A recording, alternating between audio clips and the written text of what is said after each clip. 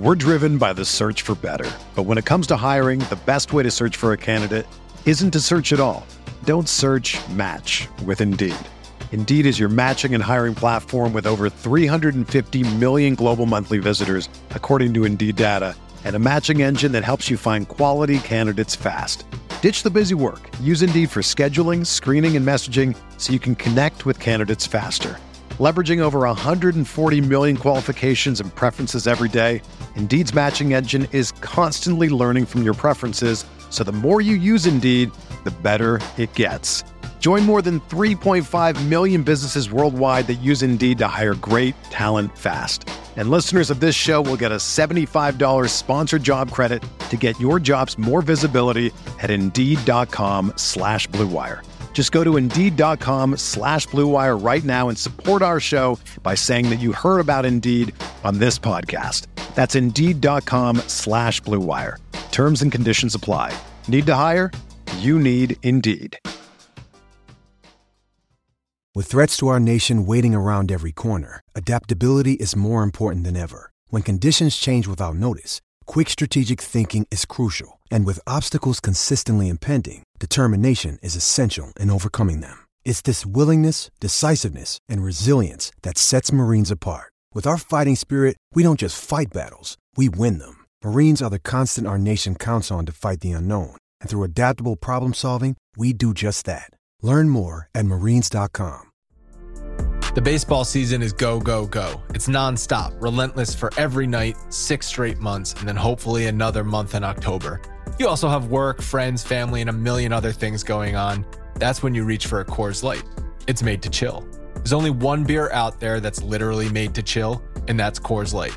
I mean, the mountains on the bottles and cans even turn blue when your beer is cold. Is there anything better than opening up your refrigerator after a long day, seeing that icy cold Coors Light can or bottle in your fridge? The answer is no. There's nothing better. That's why when it's time to chill, you choose Coors Light. It's mountain cold refreshment made to chill. Coors Light is the one I choose when I need to unwind. So that's why when you want to hit reset, reach for a beer that's made to chill. Get Coors Light in the new look delivered straight to your door with Drizzly or Instacart. Coors Brewing Company, Golden, Colorado. And as always, celebrate. We are breaking down all aspects of Yankee baseball. This is the Bronx Pinstripe Show with your hosts, Andrew Rotondi and Scott Reinen. Let's go.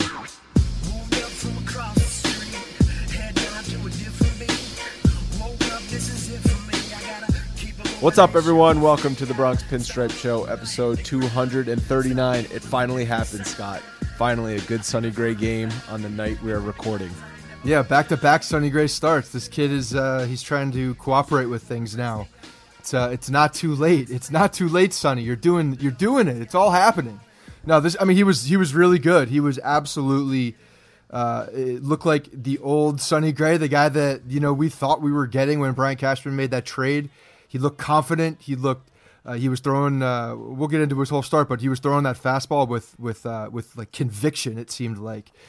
So yeah, it was really encouraging. There's no doubt about it. Thank God Aaron Judge, brought the hammer down in the 13th to win that game, because that's one you definitely want to come out with a W. Absolutely. I mean, it would have been an encouraging game from Sonny Gray even if they lost that game. Yeah, definitely. But to win it, to get that short series sweep of the Blue Jays definitely makes it a lot sweeter. And it's been busy. 4 games in 3 days. Before that, it seemed like they hadn't played much because of all those rainouts. So it was a busy week for the Yankees, and we have a busy podcast coming up. Yeah, lots of stuff to talk about. I mean, some very good stuff, some unfortunate news because of our boy Montgomery, but lots to cover. Not to mention we have I spoke with Mike Petriello from MLB.com, and he's also the host of the Statcast podcast. That's going to be on the second half of the show. Did about 20-25 minutes with Mike and got into a lot of the analytics. Go figure, I'm the one that's talking to all these analytics guys. But yeah, it was good stuff. He actually was talking about specifically Sonny Gray and the use of the fastball. So look out for that. He had some really good insight on why he thinks it could turn him around and really change things. And I think we saw a lot of that tonight. So it was good timing on Mike's part. Yeah, absolutely. And also just a couple of other housekeeping items. Obviously, the MLB draft happened Monday and Tuesday of this week. We will get into what the Yankees did, maybe a couple of tidbits on some of the players they drafted. I know the guy in the first round, switch hitting pitcher, switch hitting catcher, makes it interesting. So we're going to talk about everything from the draft on Monday's episode. Just wanted to update you guys on that. Also, June 29th event is coming up. It's in a couple weeks against the Red Sox. Those tickets are on sale. You can go get those on the website right now, and it's an awesome deal because right now tickets for that game on the secondary market are just astronomical. So you're getting a great deal if you get it through us. Yeah, that's a fixed price, baby. That's a fixed price. I heard Rucco was talking about this stat on the broadcast tonight. He said he dropped this nugget.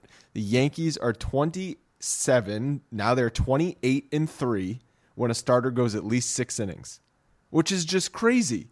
That means they're 12-15 when they don't go at least 6 innings. The difference in that 6-inning, not 6-inning barrier is huge.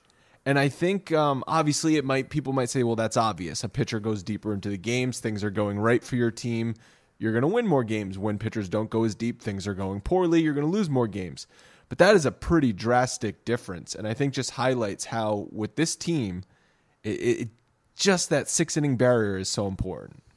Well, it's kind of an interesting stat in the case too, because I mean, yeah, obviously if a guy's coming out before that, there's something going on and they're probably not, in a great position. But we've also had a lot of games where the games have been tight, but the guys are throwing a lot of pitches, and it's just in the hands of the bullpen. So it's surprising to the point that coming into the season, the bullpen was such a strength. You'd think that statistic would actually be better. I mean, the other one, the going into the 6 is extremely lopsided, and you're still getting the bullpen at the end of that for the last 3 innings. But I don't know, when you're looking at that number, if you had thrown me those asked me what I would think they were, I definitely would have thought they would have been closer. Right, and I think what we see is that the difference between a bullpen having to get 9 outs or 10 plus outs is really the major difference here. Right. And you're counting on when they have to go more than 9 outs, you're counting on multiple guys, 4 guys a lot of times, having to be on the same night. And that doesn't happen all the time. Even with the talent the Yankees have in the bullpen, one guy might screw up, and that can change everything. Yeah, or you're getting a guy that's extended, and like we've seen with Boone, where he's going out for a second inning potentially. So they're being put in situations that are a lot more strenuous at that point for an individual pitcher. So and not to mention the injuries. I mean, all this stuff plays into why that record is not good. But it starts with the pitching, the rotation on the front of the game. When these guys are good, obviously things go well. The offense is there enough usually to carry them if they're in a game in the 6th inning. And if a starting pitcher is there through 6, I mean, chances are that offense is getting time to put up enough runs to win a game. And that's what we saw when the Yankees went on their epic run in May, was the starters going deep in games. And that's what we got in the 4 games. They went 3-1 in these 4 games. Severino went deep into the game. He got things started the right way, exactly what you expected out of Severino on a day when you have a doubleheader. He goes 8 innings, strikes out 10. That's his 4th 10-plus strikeout game of the season. And he adds to his league-leading 1 earned run or fewer starts since 2017, ahead of guys like Scherzer, Verlander, and DeGrom. So 4 of the best pitchers in baseball is right there, Severino, in that top 4 category. Yeah, that's so impressive. 24 starts with 1 earned run or less from the start of 17. And it's crazy when you think about that stat, because that's really, there was so much doubt going into the season, 2017, I'm talking about, with Severino, whether he was going to be, that effective kid in the rotation that we had hoped, or was he destined to be in the bullpen. If you listen to John and Susan, they loved Severino for the bullpen, loved him, and they wouldn't stop talking about it. But you just didn't know. And to see the way that he, he came out of the gate in 17 and then on to this year, it's super impressive. I mean, it just speaks so much volumes about how hard he's worked and how much he's progressed.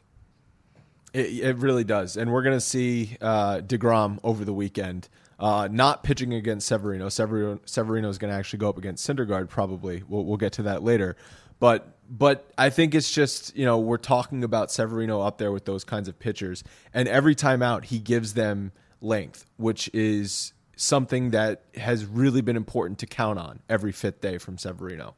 The game two, like the cliche goes, it's hard to sweep doubleheaders, and I think we saw that on Monday, even against a Detroit team. I know they're in second place, but they're also below 500, so they're not really a good team.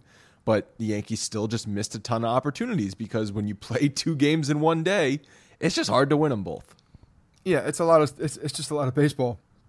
A lot of baseball, and things definitely didn't go their way. The exciting part was all the stuff surrounding Giancarlo Stanton and the history between him and Fiers, and the fact that he did hit him when he was with Cleveland, when he was with the Marlins, and hit him in the face. Really had to get carted off. Like, that's an ugly looking pitch. That's something that you never forget. And obviously he didn't, because as soon as that ball was coming inside, you knew there was something already in his head before he steps up to the plate. Like, if this dude even throws inside, I have a short fuse right now.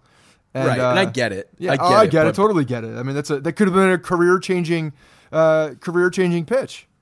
Well, I mean, in a way, it was a career altering pitch. He didn't play the rest of that season, but I by no means think that Fiers was throwing at Stanton. No, I don't think so either. Not even.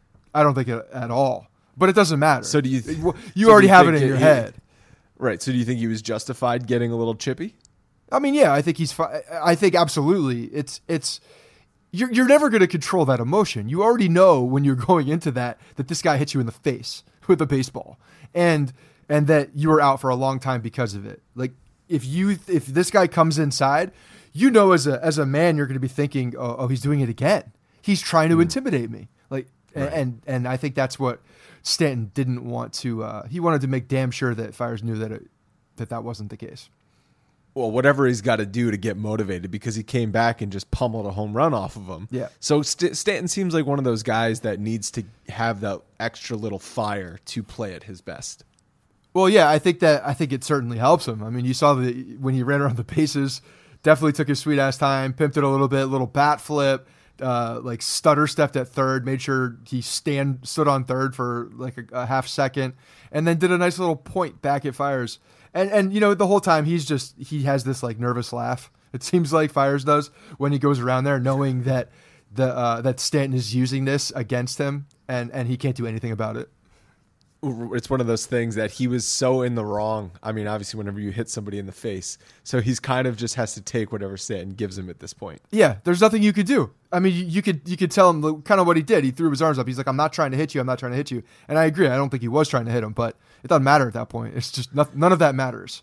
And I thought maybe for a second that rattled Fiers, that in him, because the Yankees loaded the bases, but they just could never get the big hit against him. And like I said, it was just missed opportunities. They left a ton of guys on base. They didn't help themselves out defensively because Herman was pitching well. And it should have been a 2-2 game when he left. Instead, the Yankees were down a run because of that pop fly down the line. Down the line, which you had all rookies converging with Clint Frazier and Duhar and Glaber. Clint Frazier 100% needs to call and catch that ball. It falls, and that was the difference in the game. That was the run that ended up winning it for Detroit. Yeah, absolutely. I mean, Frazier's got to take control in that situation, and it's in a spot that nobody can really get to easily. But Frazier obviously has everything in front of him, can see the whole play, and has the easiest path to that ball. So he's absolutely got to call it off. I mean, that was a mix of a lot of things happening at one time that was like the perfect storm for that ball dropping.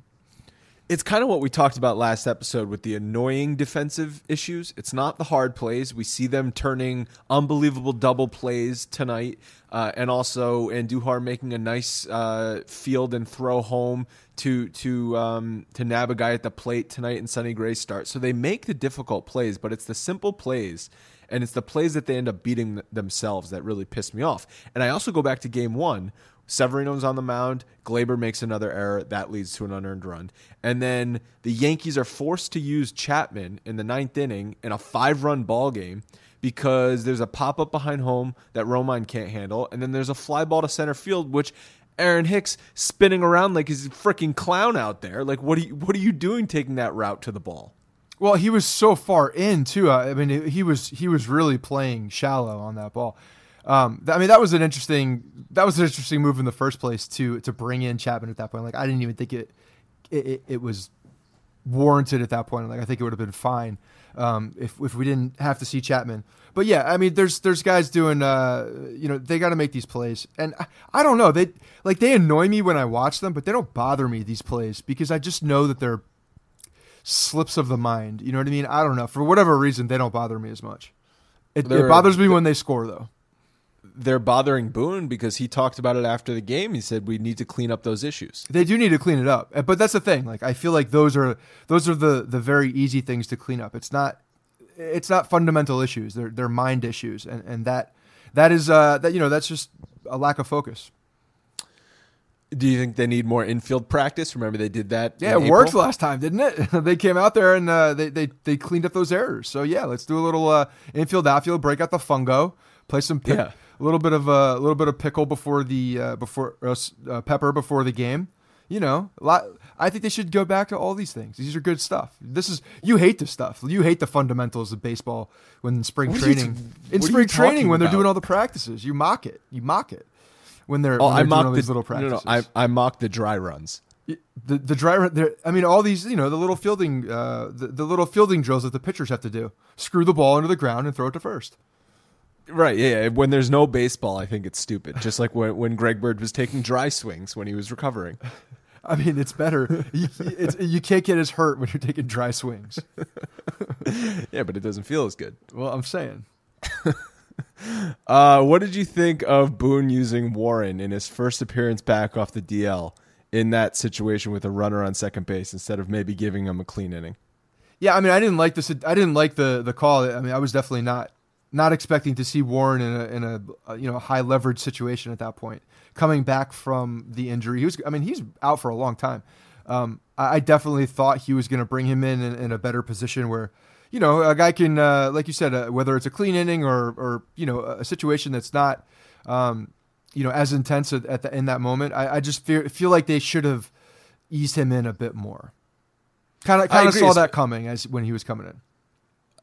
100%. If Victor Martinez is up at first base open, maybe at least pitch around him. But whatever it was, it's just, I find it ironic that we spent the last episode praising Boone for his bullpen management and the fact that no one is being overworked, and then we still have these questions about leverage situations and the guys he goes to in certain leverage spots. It's not like they needed to burn through their bullpen in game one. So you had D-Rob or Betances or Chad Green there that you could have brought in. I understand that they were already losing that game, so maybe he didn't want to waste one of those guys in a game they were already down, but I think it's a fair second guess. Oh, for sure. I mean, I think this particular one, and I think it's because he comes off the injury. It's not like he doesn't. I think he probably has the trust in Warren, but there's got to be some kind of a buffer when a guy's coming directly back from injury and like this is your first time you're putting him out there. I feel like you need a buffer. You need to get him off on the right foot, and then get him once he gets the juices going and all the good things happening with his arm. Then you can start throwing him into a higher leverage situation. It was a clear second guess. So remember last episode when you had said that had Aaron Judge got thrown out at third base going for that triple that no one would have said anything? Right. You kind of proved the point because Aaron Judge had about as bad of a day as you could have in that doubleheader. 0 for 9 with 8 strikeouts. People killed Stanton for his golden sombreros. Judge one-upped him and strikes out 8 times in one day. Yeah, there was a lot of strikeouts in one day. That's you go up to the plate 9 times and you strike out 8. That's a tough day. I think the difference here. Well, there's drastic differences. One, Judge is a homegrown guy. He's our guy. I mean, not that Stanton isn't our guy now, but it's different. And two, it wasn't at the beginning of the season. Judge has already proven like he's done things. He's got clout here. You know what I mean? He's got some some things that are built in that the Yankee fans already know about. So you know what? When he has a day like that that's completely horrible, we tend to forget about those. There's not even a nickname for it. Golden Sombrero is the 4 strikeout. Platinum Sombrero is the 5 strikeout day. There's nothing for an 8 strikeout day. I understand it was over 2 games, but there's nothing ever invented yet for what it is. It's 2 golden sombreros, isn't it? Isn't it a double golden sombrero? Stack the hats, baby. Right, but didn't he strike out 5 times in the second I don't know. game? I'm trying to make it work here. Work with me. Yeah. Andujar has been absolutely raking. So he's 3rd in the league, tied for 3rd in the league in doubles with 21. He hit the grand slam that put the Yankees ahead on Tuesday night. I think we, along with a lot of other Yankees fans and people around baseball, have been overlooking him for Rookie of the Year love so far in this season. I mean, when you see what his numbers are, the fact that he has 21 doubles on the season and, he wasn't even up the entire year, that's impressive. I mean, it seems like every time he's, making contact, he's standing on second base or the ball's going over the fence. But, I mean, the kid's just a doubles machine. He really is. And I love the free swing. I love the fact that he just has it. Because at the beginning, when he first came up, we're like, all right, guy, we get it. You like to swing hard. But maybe we temper it down a little bit. Like, no. That's just what he does. This is how he swings like all the time. Like this guy just swings the bat hard all the time. So it's fun to watch. It's fun to see that, he's able to translate that and still kind of hold it back enough so that he can get the production in the major leagues. And I mean, he's been phenomenal. Unbelievable. He's got the rare right-handed helicopter swing. You don't see that from righties very often. You usually see it from the left side of the plate. Yeah. No, it's fun to watch. I mean, the dude's a straight free swinger. I mean, he's got a little bit of that Vlad Guerrero free swinging. Although Guerrero would just swing it every single pitch. We saw 2 walks from him tonight. From Andujar. Yeah, pretty rare. Yeah. So, learning. We're learning on the job. I like it. I like to see these guys improve on things that they are not very good at, or not even not very good at, but just, we're working on those things. As my wife would say in 1st grade, you have your glows and you have your grows. Well, walking was a grow for Andujar, and today we had some growth. Some more grows is that between the 2 rookies, Andujar and Gleyber Torres, 17 homers and 54 RBIs, which is just insane production from 2 guys that weren't even on the opening day roster. No, but they were on all of our opening day roster, weren't they? In this winter, we all had, and everybody, I think every Yankee fan possible, had Andujar at 3rd base and Gleyber at 2nd, and it didn't work out that way. But what happened? Fate came and put these guys back in the lineup. And they're raking. They're absolutely raking. This team is gelling. And these guys are, again, I talked about this, 3 episodes ago, when we're talking about all these guys that have come up. Like, who's the guy that's going to screw up? Where's the dud? Like, it doesn't happen this way. It just doesn't. You don't get this many young guys to do this well in the beginning. It doesn't happen this way. It's crazy. They all feed off one another. Yeah, they do. They see the guy come up before them having unbelievable success. They don't want to be the guy that comes up and fails. And we've talked about, how they've learned to win together in the minor leagues. And I really think we're seeing that, live right now. We're seeing that actually come to fruition. The fact that they do have all that comfort level with, the majority of the people on the field, because the majority of them they've won championships with in Trenton and in Scranton and in Tampa. Like, these guys all came up together. So you're seeing familiar faces up there.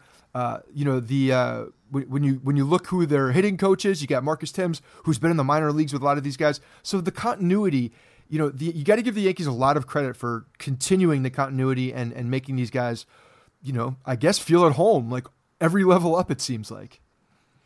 The whole reason they acquired Brandon Drury and signed Neil Walker is because they wanted to ensure themselves to not have two rookies at 2 key positions in the infield, and I think both you and I agreed with that plan, because it is risky to enter a season with 2 rookies, but we're clearly being proven that both of those guys could have handled it. So the Yankees maybe were a little bit wrong on their assessment.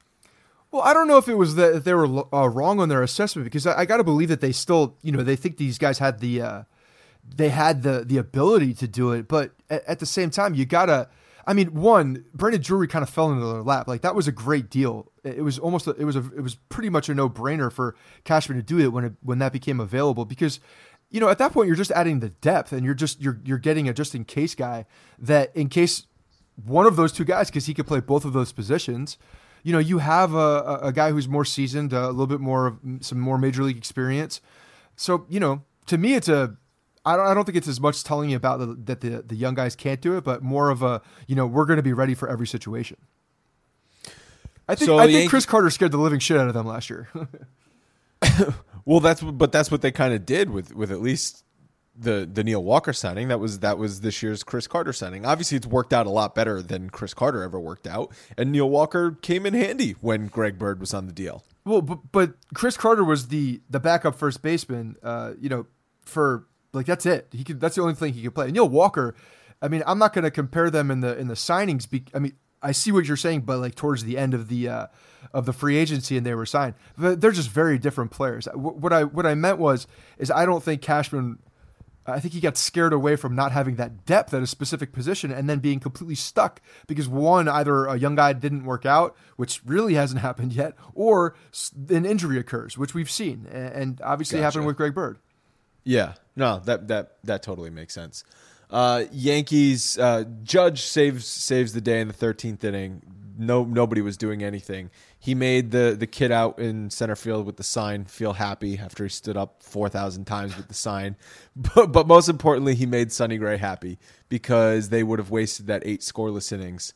And his ERA, believe it or not, is finally under 5. All right. Making progress here, Sonny. But he didn't get the win, and you need your wins. I need for my your wins for tally. this stupid bet. But that's fine. Whatever. I'll lose the bet. I'll gladly pay up some beers as long as this kid has a good year and turns it around. This is the Sonny Gray that we expected, right? This is the guy that we all thought we were getting in this trade. 8 scoreless innings. But the look, you know how I am with looks. Like I like to see the look on your face, knowing that you care and that you're trying hard and all emotion these things, on the mound and some emotion on the mound that has some intensity, and that's what we saw tonight. We saw some intensity from Sonny Gray. We saw the fact that you could just tell he wanted to do well tonight, and he was going to do everything in that he could possibly control to do well. And I think one of the biggest things that we touched on early in the beginning of the show is these fastballs. I mean, it's a drastic difference talking about what he's been throwing all year and then tonight. It looked great tonight. His fastball looked great, and he used it a lot, which I think is the biggest difference. Yeah. So we actually just looked it up before we pressed record. He threw 65% fastballs tonight. Previously, in all of his starts before tonight, 32% fastballs. That's such a drastic difference. Doubled his fastball total. And it's not like he was just using the fastball to show the fastball, which sometimes is what I think Tanaka does. Yeah. But his fastball was actually good, and it was actually effective tonight. It was in the mid-90s. He was using both his 4-seamer and his 2-seamer. He had that little 2-seam Greg Maddux action going against lefties where he could get the comeback on the inside part of the plate. He was getting swings and misses with it. He was getting called strikes with it, and he was getting weak contact with it. So it was really his best pitch tonight. And as a right-handed pitcher, if you can throw that comeback fastball over the inside of the plate to a lefty, I mean that's huge because then you're starting to be very effective against left-handed pitching or against left-handed hitting. That's a really hard pitch to hit. Because it doesn't look like it's ever coming back, and if he was sneaking it back in, it was good. There was action on the ball. He got it up to 96 at some point. Like this kid was throwing hard, and you could tell, when he's throwing that fastball, the way that his delivery is, it just pops out of his hand. I guarantee if you talk to some of these guys who are going up against him when they're seeing 94, 95, or even 96, that it comes on them faster than that, and it plays faster because of the way. That his windup kind of hides the ball a little bit, and just the way that the ball comes out of his hand, it really comes out fast. So everything was good. I mean, there's really nothing bad to say about what he did tonight. I can't find many things to circle as hey, we need to work on that. He walked 2 guys, I think, right? But that was when he first showed his emotion. When he walked the first guy, it was to Russell Martin. He kind of slammed his feet down on the mound like he was pissed off at himself. Because remember, he didn't walk anybody against the Baltimore start, and he didn't allow a base runner in the first 4 innings tonight. Right. It wasn't until the 5th inning that he allowed a hit and ended up walking Russell Martin. So it had been a long time. So I think he was probably kicking himself. Like I had a groove going. Maybe that was a little hiccup, but he didn't let it get to him. That was the inning he escaped the jam. Andujar made the nice play at third, and then he got a huge double play ball. Mm-hmm. That was really the only time that the Blue Jays threatened. Well, yeah, he had two double play balls, I think, in 2 consecutive innings that got him out of jams, and they were, timely ground balls, and I guarantee they were orchestrated ground balls. Like that's what they were going for. They're looking for that ground ball, and when he's throwing all these different pitches and controlling that fastball, that's the guy. This is the guy. This is the guy that could be the such a huge difference maker as our number 2 guy. Because if we have a Sonny Gray who's going like this or similar to this, and he's showing all his good stuff, and the batters really have to respect his stuff at that point, then the Yankees have a dominant 1 and 2 if he can do this. It's steps in the right direction for Sonny Gray because it's Definitely. 3 out of the last 4 starts that have been good. The one thing that is still sort of jumping out is that he has not been good at Yankee Stadium. Yeah, all on the road. Right. The splits are drastic. On the road as a Yankee, 12 starts, 2.51 ERA, which is fantastic.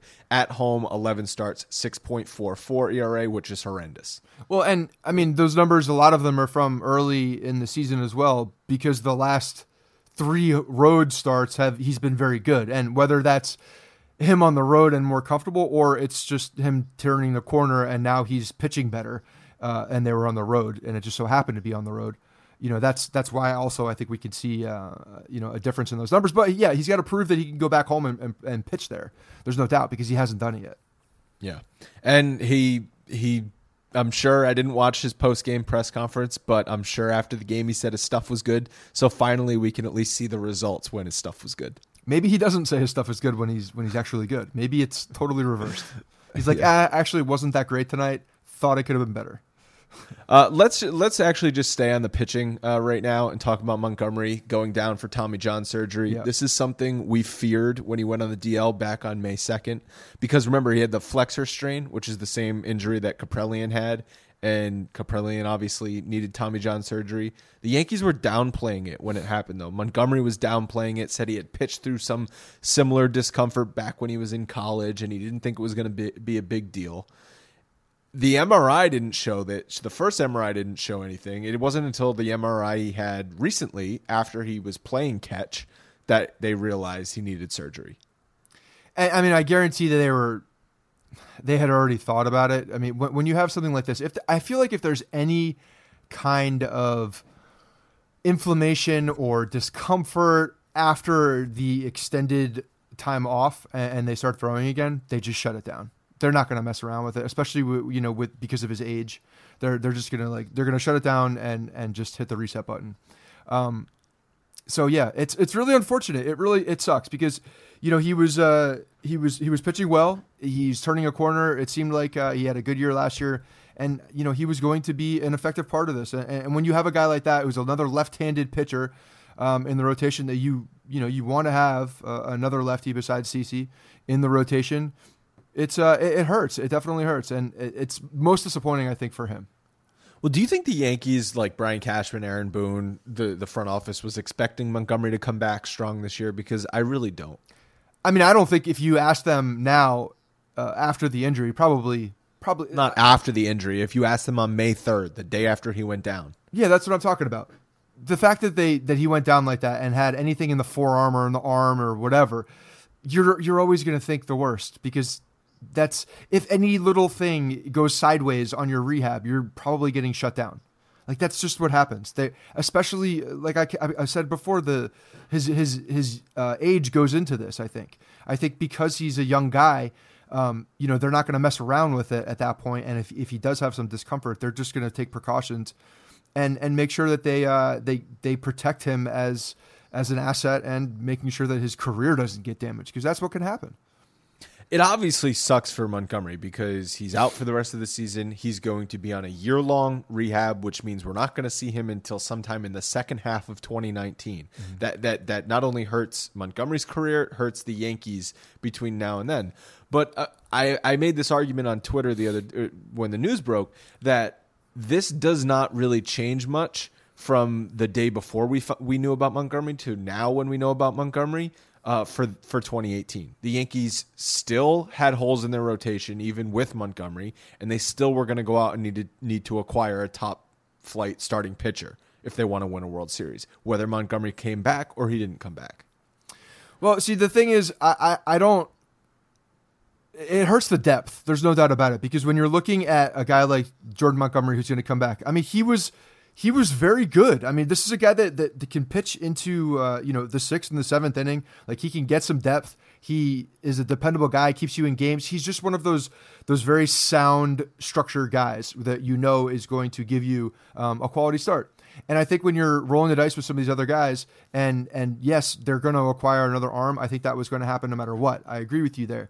But when you're looking at the depth and you're talking about what kind of guy that they need, I don't necessarily. If you see that Sonny Gray is turned a corner, and they have now Severino and Sonny Gray as their top 2 guys that are throwing well, and I mean, for conversation's sake, if Tanaka is in there and throwing like a number 3 and doing well, not great but doing well, I'm not convinced that they're going to have to go out there and get a clear number 1.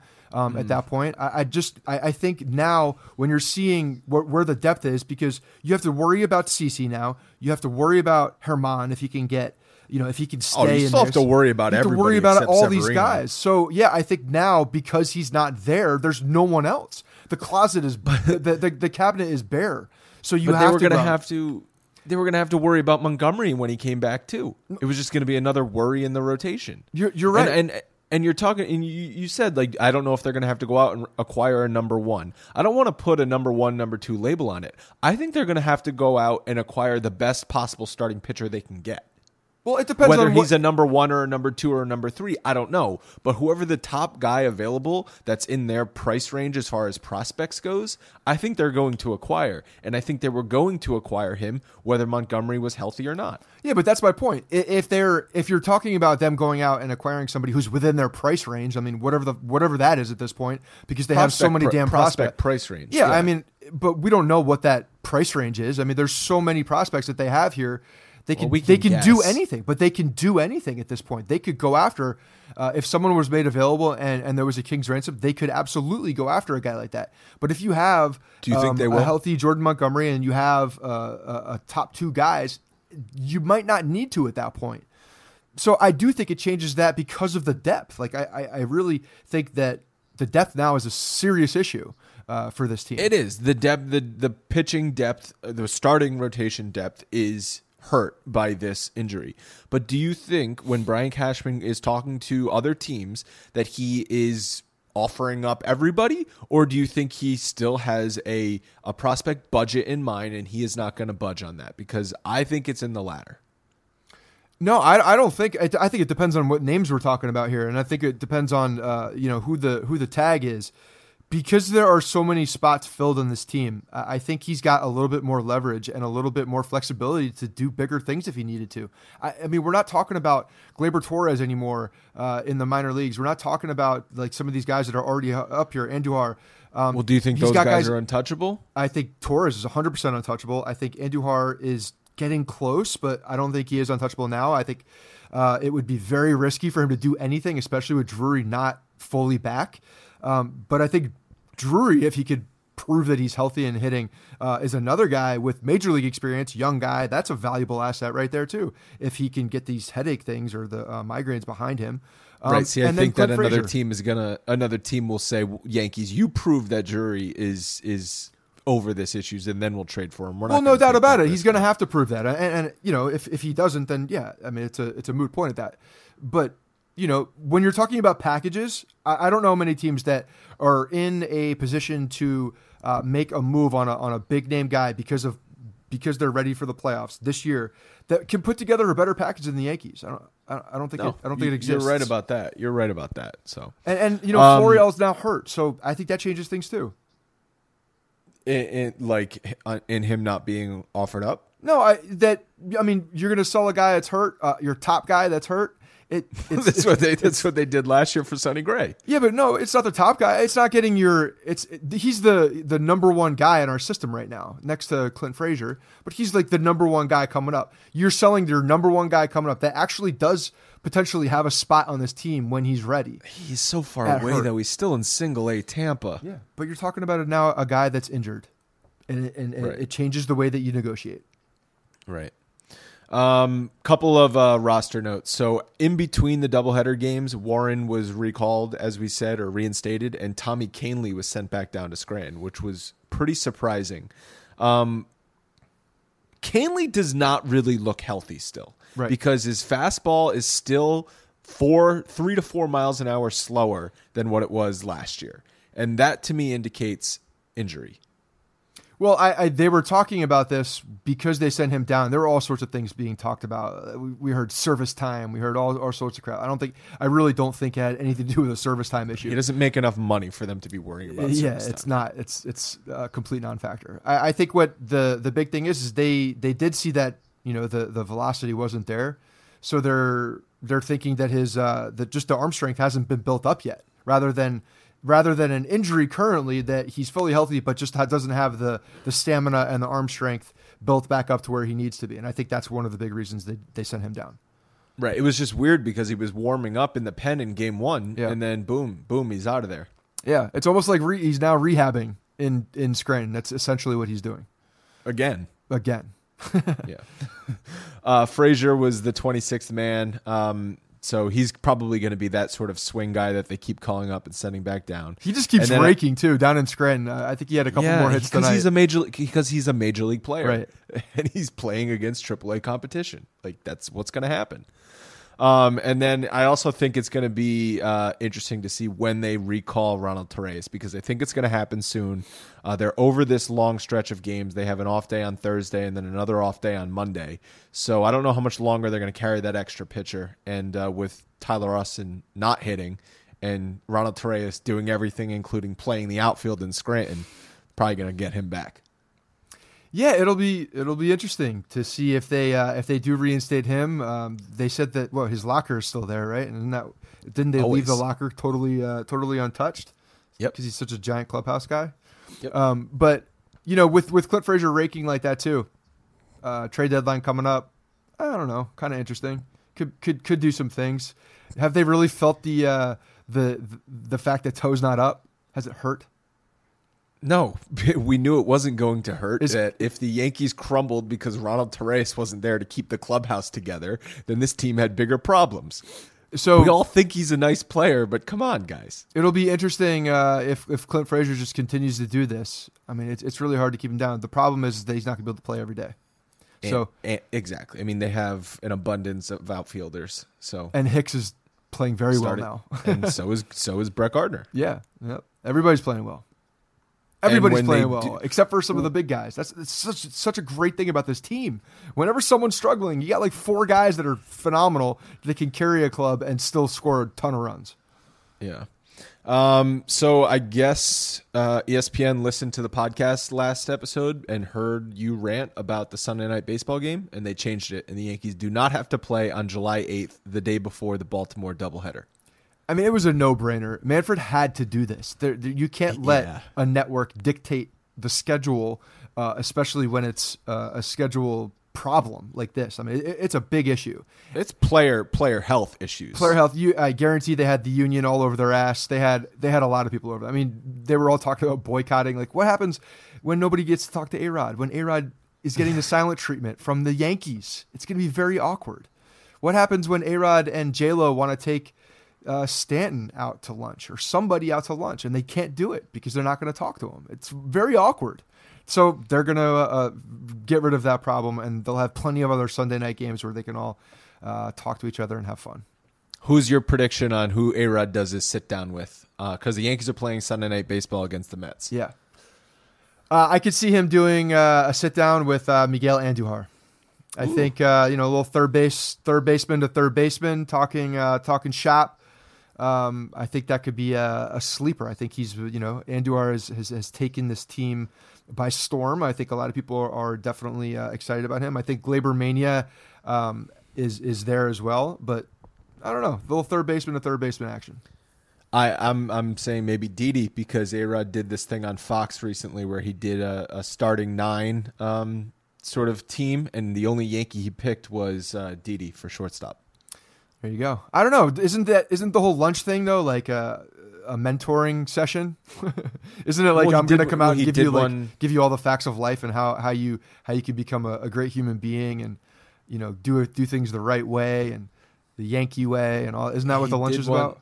He did one with Pujols when it was the Anaheim game. I don't think Pujols needs any mentoring from Alex Rodriguez. So I'm thinking about the when he pulled Judge's side last year. Oh, no. This is like his ESPN. Oh, I didn't even know he did like an baseball ESPN thing. Where they sort of sprinkle it in during innings. Got it.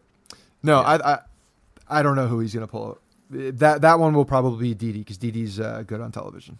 And watch out for A-Rod after the 4th inning because he runs out of material.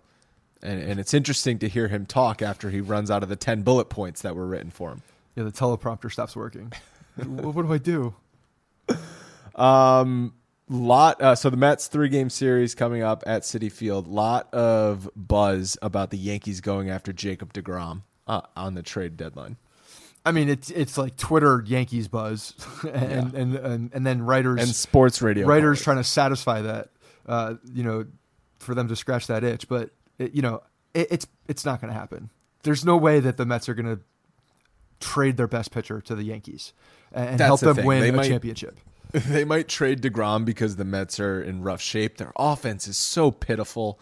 They rank 28th in runs scored, 25th in runs per game. They just lost 2 games to Baltimore, who we saw how bad Baltimore is.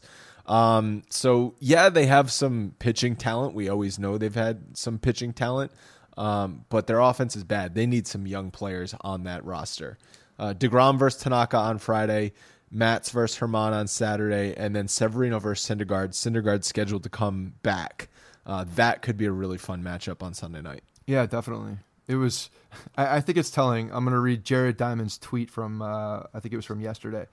It said, actually it's 12 midnight right now, so it's from today. A few Orioles fans just walked past my press box window and said, I wish we could only play the Mets every day. So that's where things are. Things are where the last place Baltimore Orioles are happy they're playing the Mets. Crazy, yeah. So these games, while they're gonna feel different, just they're not gonna feel like because of the rivalry, the quote rivalry, because of the New York thing, it's gonna be built up. So it's not gonna feel like a good team against a bad team. Right. Yeah. The Mets had their reign. The Mets had their reign of the team of New York for the 20 or so days in October when they were in their playoff run, and that was about it. Yeah, even that was suspect. Like they had some buzz. It ended pretty quick.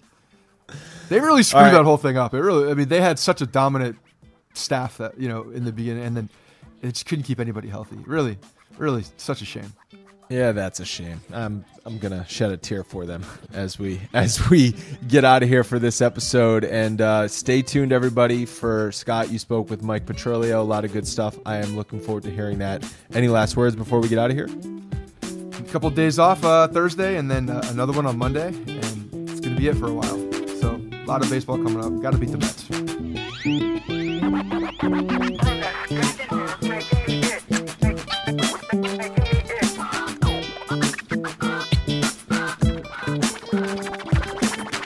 All right, guys, I'm happy to introduce our next guest, Mike Petriello from MLB.com. He is an analyst on MLB.com and also the host of the Statcast podcast. Mike, thanks so much for coming on and joining the show. Absolutely.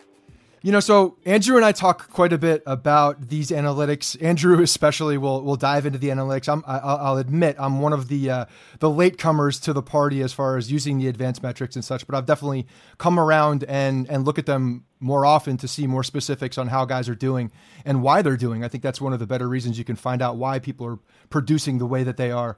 But just in general, can you talk to us about when you think that turning point really came and the shift away from the traditional metrics, and now we're talking about more advanced sabermetrics, and how the organizations have really adopted this as a standard for how they look at players? Well, I think inside organizations, the shift happened for some organizations like 20 years ago. If you think back to Moneyball, the book, that was 15 or 20 years ago. Now we're talking about for the A's. And maybe they were the early adopters, and some teams only caught on like 5 years ago. But I don't think there's really any team in baseball inside the front office who is going to value a pitcher on a win or a hitter on batting average. And that's just not the way it works. It's not the way it works anymore. And that's it's still kind of new for a lot of people, but you can go back through baseball history to like the 1940s, and you'd have Branch Rickey, who was kind of sort of talking about some early versions of this stuff, with they had a statistician named Alan Roth that they work with. So some of this is really old. It just has taken forever for the technology and the data and the acceptance to catch up. So every single team in baseball is a quote-unquote analytical team at this point. Some teams do it more or less than others and in different ways than others, but there's no holdouts anymore. And then obviously over the last few years, it's really gotten more in depth with the Statcast come online, because now you can look at exit velocity and flip speed and spin rate and all this kind of stuff. So again, I'm sure that every team uses it differently. They all get access to the same data in that sense. And it's really interesting to see how different teams do sort of approach the problem different. Yeah, and I think that was one of the biggest considerations when the Yankees were looking at managers and interviewing guys. It seems like Aaron Boone was more on the cutting edge and more on the forefront of using these statistics and using them to complement other things, because I still think I'm a big believer in the eye test, but I think there's a lot of room for both of them. I think you can see with your eyes a lot about a player, but then you can go back to the analytics and see why you're seeing those things. And I think they're very useful when you put them together. And I mean, Boone has talked already during press conferences specifically about Gary Sanchez. Everybody's talking about how, he's having a bad season and his numbers are down. Well, if you look at a lot of the numbers, I mean, recently he's gone off on a little bit more of a slump, but his production levels are there. And Boone straight up said, I don't look at batting average. So you could definitely see how the Yankees were, using that as a consideration. Yeah, I think the Yankees have one of the largest analytics staffs in baseball, and I think that obviously you're not going to hire a manager at this point in baseball history who's not at least comfortable with it. I mean, not everybody has to be Gabe Kapler, who's really talking about it, or a Joe Madden type, but you're not going to hire anybody who outright rejects it. I mean, even you look at the Tigers, even they hired Ron Gardenhire, who's this very traditional guy. And he said, I spent all winter trying to learn what half of this stuff was, because it's a requirement for today's game. And as far as Gary Sanchez goes, yeah, I think we've seen that a couple of times now. In St. Louis, Matt Carpenter got off to a terrible start, and he went to the front office and he said, what does the data say? Am I actually just this bad? And they said, no, it seems like you're still hitting pretty well, and it's just not working out for you, so keep on keeping on. And he's played pretty well lately. And I think the same thing is true for Gary Sanchez. I think especially so for him, because most players, I don't care about batting average, but for a not exactly a fleet of foot catcher, I extremely don't care about batting average. All I want for him is to get on base and hit for power. His surface stats are fine, not exactly as great as we would have hoped, but as you mentioned, you look at the underlying stats. For example, I have it in front of me. He's slugging .464, but his expected slugging is .538. That's based on how hard he's hitting it and the launch angle he's hitting it as.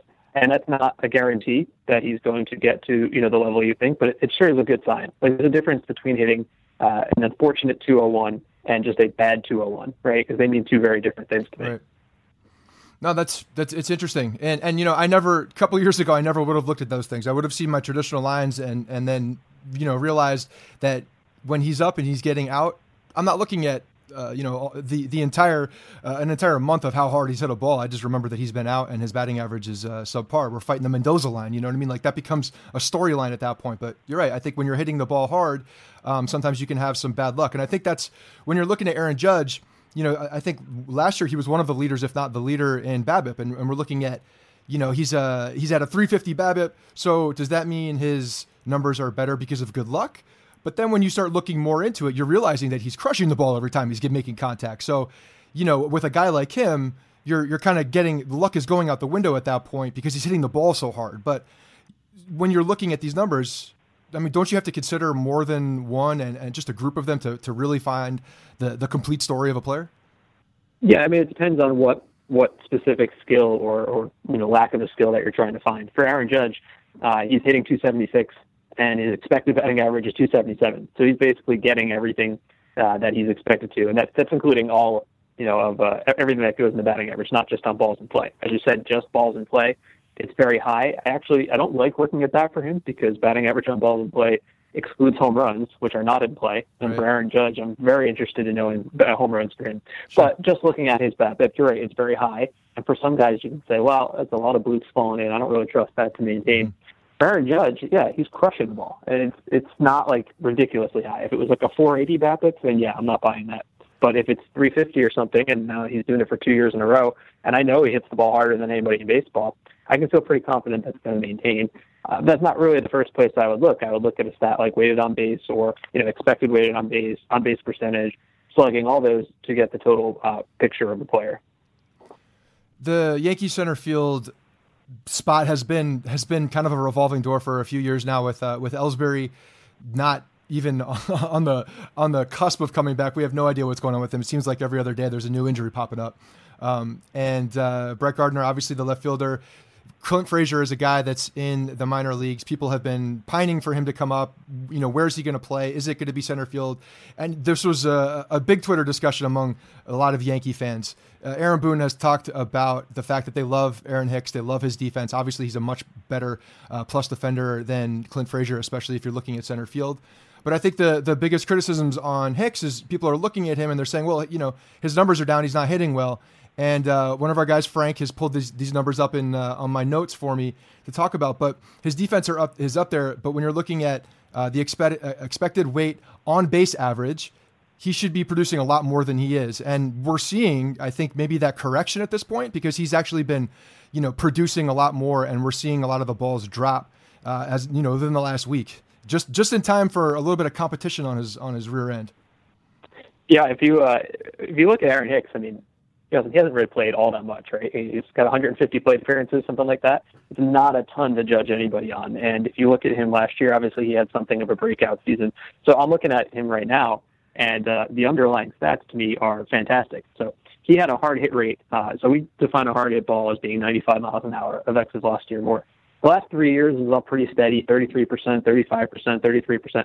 This year he's up to 44%. He's hitting the ball really hard. And he's actually raised his launch angle, so he's hitting the ball off the ground a little more. The combination of those two things, to me, is fantastic. And obviously, all that only matters if you are hitting the ball. And if you're striking out a ton more, then that's going to be a problem, but he's not. He's striking out less.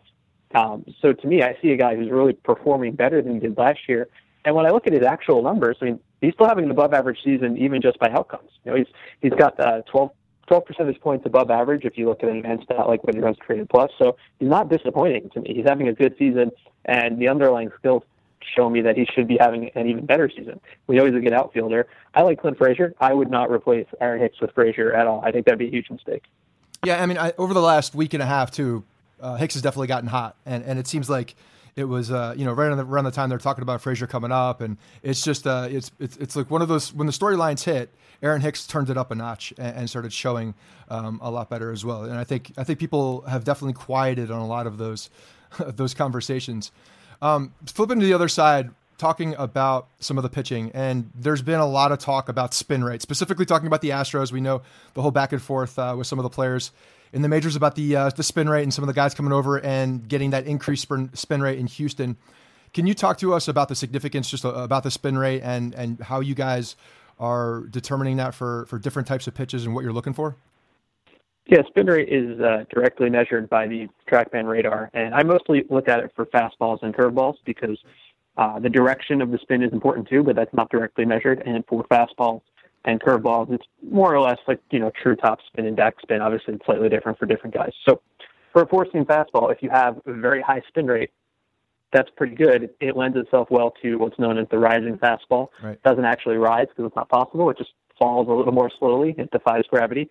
And that's great because then the batter may be more likely to swing under it, which lends to at least two swinging strikes and pop-ups, which are basically strikeouts, so that's great. If you have a low spin rate, that's actually pretty good too because it's the exact opposite. You get a ton of sink and you will get a lot of ground balls, and that's also good. What you don't really want is just a league average spin rate because that kind of means your ball doesn't move. A former Yankee, Nathan Eovaldi, is a guy I always think of here. Threw it really hard, but never missed a ton of bats because the ball didn't have any movement. It's just kind of straight. And hitters can square up a ball that's 100 miles an hour if it doesn't move and they know it's coming. So for me, that's what I look at when I think about fastball spin. Curveballs is kind of the opposite. A high spin rate will help the ball sink or drop more. and you certainly want that for curveballs. And if you look at the numbers, a high spin curveball does tend to have, more swinging strikes, a lower average against. So those are the pitches that spin rate really stands out on for me. So when you're looking at like a sinker, how are you judging spin rate on that? Because you're talking about less spin rate when you're throwing a ball hard is going to have more movement on a ball. And but a sinker is, theoretically you're looking at similar arm slot, if not the same arm slot, similar look coming out of the hand as a fastball, and the bottom falls out on it. And, when you're talking about that pitch, I mean, Tanaka, that's one of his better pitches. And when Tanaka is down in the zone and when his sinker is right and it looks like the fastball, that's when he's most effective. So what are you looking at, as far as spin rate on that? And is it even one of the bigger determining factors? Yeah, I'm not probably looking at spin rate that much on it. I mean, for a sinker, you want lower spin because you want that ball to drop. I mean, I don't really think he's using his sinker that much. I know that he has a lot of pitches, but when I look at Tanaka, I think slider and split finger, and he somewhat famously just stopped throwing fastballs more or less this year. Yeah. So it's nice to have a low spin rate on a sinker, but that's not probably the first or second thing I would look at there. I'd like to know, velocity and movement and, how it works with his other pitches and location, of course. Now, have you guys talked much about Sonny Gray at all from, what he was in Oakland to the guy we're seeing now? And it's been a conversation that Andrew and I've had consistently, it seems like every time, because every other start has been either, an abysmal start as of late in the last 4 or 5 starts has been terrible, or, we've shown some signs of strength, him coming out, when he's on the road against Kansas City, he pitched well. He just recently pitched well in Baltimore. It seems like when he's home, he's not as effective. But, when he's ahead in an account and he's actually attacking the strike zone, he seems like he's an effective guy. And it almost seems like he's got that confidence of, the guy that he used to be in, when he was in Oakland. So what's your take on Sonny Gray as far as this season and what we're looking at? Yeah, extremely inconsistent, I think, as you said, is accurate. It's important to remember when he was at his best with the A's, he was never a high strikeout guy. He was actually, I think, striking out fewer than he is now with the Yankees. That was just never his game. He was a guy who would get weak contact, avoid home runs, get the ball on the ground. And to me, that's what's changed. He's got a career-low ground ball rate this year, which is not great when the ball is flying out of the park. He's got a career-high walk rate, also not great. He's getting his strikeouts. But, yeah, it's just this lack of consistency that's extremely frustrating to me. And I almost look at him, when he was with the A's and doing well, he was throwing a ton of fastballs. And now he's on a team with the Yankees where they just don't throw fastballs. Mm-hmm. I almost wonder if that's messing with him a little bit, if that's just trying to get him away from his strengths to kind of work towards the team's strengths. Like I look at Garrett Cole, it's the exact opposite. As soon as he got traded from Pittsburgh to Houston, everybody's like, this is great. He's going to stop throwing that crappy sinker. He's going to start throwing more breaking pitches because that's what the Astros do, and he's going to be great. It's not that simple, but obviously it's worked out that way. And I would just wonder if it's kind of the opposite for Sonny Gray. I look at his fastball usage, it's way down. And that's how the Yankees pitch. And that's worked out very well for them because they're one of the 3 best teams in baseball. But I wonder if it doesn't work for everybody, and I'm not sure it's working for him. Yeah, it's almost like he has to make that that change. And you're right. Larry Rothschild has been. I think he's changed how the Yankees approach things on the pitching side with throwing a ton more breaking balls. So, hopefully they can get back to it because he's one of those guys that just drives me nuts because of the potential. And you look at him and you saw, the type of stuff that he had in Oakland, and we're just not seeing it. I mean, you see glimpses of it, but it's almost like, half of it's between his ears, and he just doesn't have the confidence. And like you said, it's not affecting him in the right way with not throwing the fastball enough, and it's just affecting the way he's attacking people. And that's frustrating because the talent's still there. You're still seeing the velocity on the fastball, so you're not thinking injury at this point. So it's just when's he going to figure it out type deal. The Yankees are, obviously we know they are a prolific offense. These guys are on pace now to set the home run record. You recently wrote an article talking about this. The team home run record, they're going to be challenging is what it looks like. If everything is staying kind of on pace and on target, they'll be challenging the 97 Mariners with 264 home runs is the leader in the clubhouse right now. So they're on pace as of your article for 271. That's probably they're plus or minus a little bit right now. But what are your thoughts currently on the Yankees and chasing that record?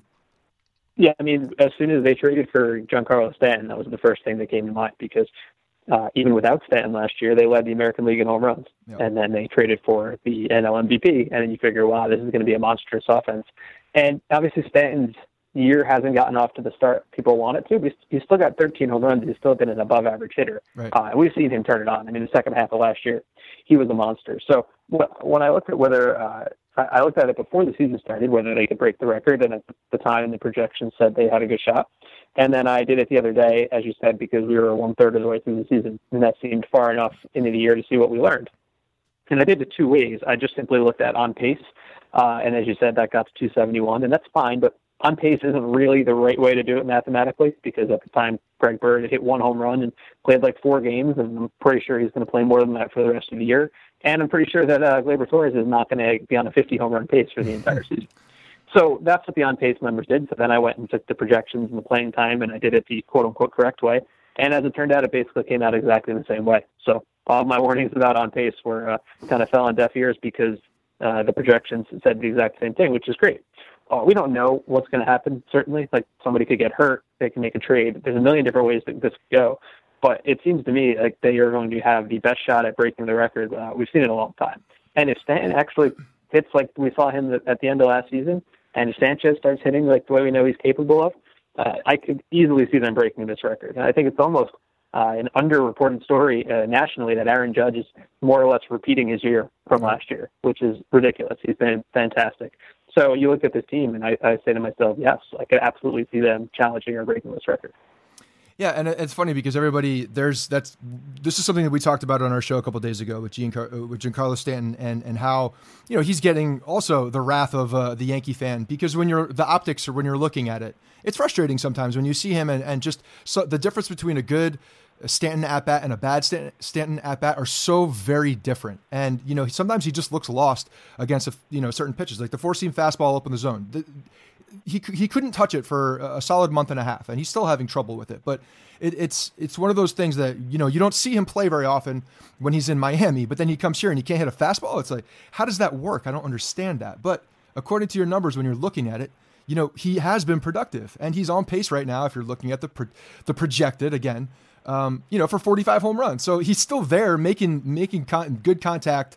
It's just the bad at bats, I think, are skewing things in the eye of a fan. He does this every year. I mean, even when he's good, he'll strike out 150 times. Yeah. I mean, that is the Giancarlo Stanton experience, and usually he'll have a bunch of them in like a 6-week span, or it looks like he's never played the game of baseball before. Right. But it all evens out in the end. I mean, he's so talented. He's kind of streaky, and I know that frustrates some fans. But when the good times come, they will be very, very good. New York has had their streaky players. A lot of Yankees fans are Knicks fans too, and they went through a John Starks era too. So we've had our streaks in New York. I think we're used to it, and it still doesn't get easier every single time. Moving on to Gleyber Torres, back to what you were saying, actually. You were talking about him being on pace for 50 home runs, which is crazy. Obviously, it's a small sample, not going to happen. But when you're looking at a guy like Gleyber Torres, or even Gary Sanchez did this too, when they made that jump from AAA to the majors, what are teams looking at as far as analytics, or is there any kind of a metric that they're looking at for trying to project, potential power from jumping from AAA to the majors? Because we have seen it in those two guys where they've come up and they're hitting the ball over the park or over the wall a lot more often. Is it because the major league pitchers are around the strike zone more often, and these guys are good at getting bat on ball and making contact, or what are they looking at? Yeah, there's a bunch of different reasons for that. I think in terms of what skills our team's looking at in the minors, it's not really so much the outcome stats as it is the skill measurements, right? So pretty much every team has some sort of track pen set up at all their minor league parks. So you might be able to say, well, Gleyber Torres' exit velocity at AA was this, and then at AAA it was that, and here's the swinging strike rate, and here's how many ground balls he hit. All that stuff is really more important than, let's say, batting average, because you don't know the quality of the, let's say, infield defense that he's facing down there. So that's more of what they look at, I think. And then in terms of why could a player's performance change when he comes up to the big leagues, I think you're partially right in the sense, I don't want to say major league pitchers are easier, because that's certainly not true. Right. But you can be pretty certain they're going to throw you some strikes, and that might not be true from guys in the minors. I think obviously the scouting reports are better. You might not be able to hit Max Scherzer no matter what you know about him, but you at least have an idea of what pitches he throws and when he will throw them. Sure. So it may not matter because he's great, but that'll at least help you. And then I think in terms of just power, we learned a little bit that the ball in the majors may be a little bit different than the ball in the minors. So if it flies even a little bit further, that could help some of these guys. I mean, Torres has 10 home runs, And, I think all of last year, obviously missed a lot of the year because he was hurt, but in the half a year he played, he had 7 home runs in the minors. So I do think that could play a factor too. Yeah, it's interesting when you see those things, and I don't think a lot of people realize the different approaches guys are taking at different levels as well. Like you said, there may be a different approach a guy's taking at AA that when he gets to AAA, he's going to be working on something a little bit different, or they're going to have more of a focus on what he's doing at the plate differently, so that they can measure who he is. And I think that's the same way with pitchers too. I think that's why you can't look at a lot of the statistics in the minor leagues, because they may be doing different things on different days, or just different approaches from the coaching staff. Didi Gregorius, we saw how he was in April. I mean, the guy was all world, phenomenal. It seems like he was hitting a home run every other at bat. The May slump was a drastic fall from grace from those numbers. What do you think the real Didi is at this point? Where should we be looking for him as far as a mean for the rest of the season? Yeah, probably somewhere in the middle. Yeah. I know a lot of Yankee fans got all amped up that he was the best player in baseball in April. Don't get me wrong. I like Didi Gregorius. We had Brian Kenny on a couple weeks ago too, so don't worry. We've gone all through this on Didi and his and the rankings. There's been lots of talk about Didi and advanced metrics. Yeah, I'm going to go on a brief tangent about that because I was on the same show as Brian. I had ranked Didi as my number 5 shortstop, and the MLB Network shredder did not. And all sorts of Yankee fans and even Boomer Esiason on sports radio saw that list and assumed it was me, and it gave me a hard time all spring for not ranking him on my top 10 list. I did. I ranked him number 5. He was fantastic in April, not so great in May. I almost wonder, I think he got kicked in the head at one point. Maybe that probably didn't help him. That's sort of when his production went down. He's been a little bit better lately because he's not a 40 home run guy. I look at him as being a very good defensive shortstop who is an above average hitter. And those two things combined make him a star. But it's wild if you think about how great of a start he got off to. He's almost certainly, unless Yankee fans go nuts here at the ballots, not going to make the AL All-Star team. And that says less about him and more about the fact that Manny Machado is awesome, and Andrelton Simmons is awesome, and Francisco Lindor is awesome, and Carlos Correa is awesome. And I didn't even mention Bogarts. I mean, it's just like the deepest crop we've ever seen. So despite his great start, I think he's probably not going to make the All-Star team, but he's still a star in my eyes. And the true talent level, probably somewhere in between. It's funny, if you look at his stats right now, his on base and his slugging are almost exactly what they were last year. So I guess it all evens out. Yeah, chock full of American League shortstop talent and studs. It's one of those unfortunate things. All right, I appreciate everything, Mike. It was a lot of fun. Last thing before I let you go, we petitioned for this 2016, end of 2016. We've been talking about this, so I want you to please take this into your meetings. B-whips, bullpen warm-up pitches. We want that to be added to the list. We've seen it in 2016 when Girardi ran Betances into the ground in the bullpen, not on the field, in the bullpen. So B-whips. It's got a good name. It's got a good basis around it because I think it does show what a guy is doing with his with consistency and how he can get run down at the end of the year. So take that into your next meeting, if you will. I think it's a great idea. I'm not sold on the name. All right. Mike, thanks again. If you want to follow Mike on Twitter, you can get him at Mike_Petriello. Mike, again, really appreciate it. Thanks for coming on, and we'll talk to you again soon. Absolutely. Hey guys, thanks for listening to the Bronx Pinstripes Show. Make sure you find us on iTunes and subscribe so you can get all new episodes directly onto your phone.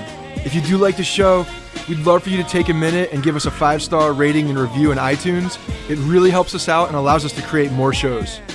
We're on Twitter at Bronx Pinstripes and the same on Facebook. You can always find us there talking Yankee baseball. Thanks again, guys, for your support. Really appreciate it, and go Yankees.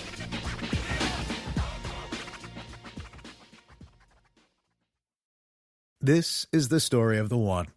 As a maintenance engineer, he hears things differently. To the untrained ear, everything on his shop floor might sound fine, but he can hear gears grinding or a belt slipping.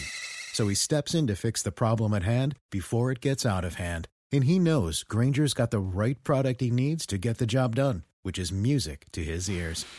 Call, click Grainger.com, or just stop by. Grainger, for the ones who get it done.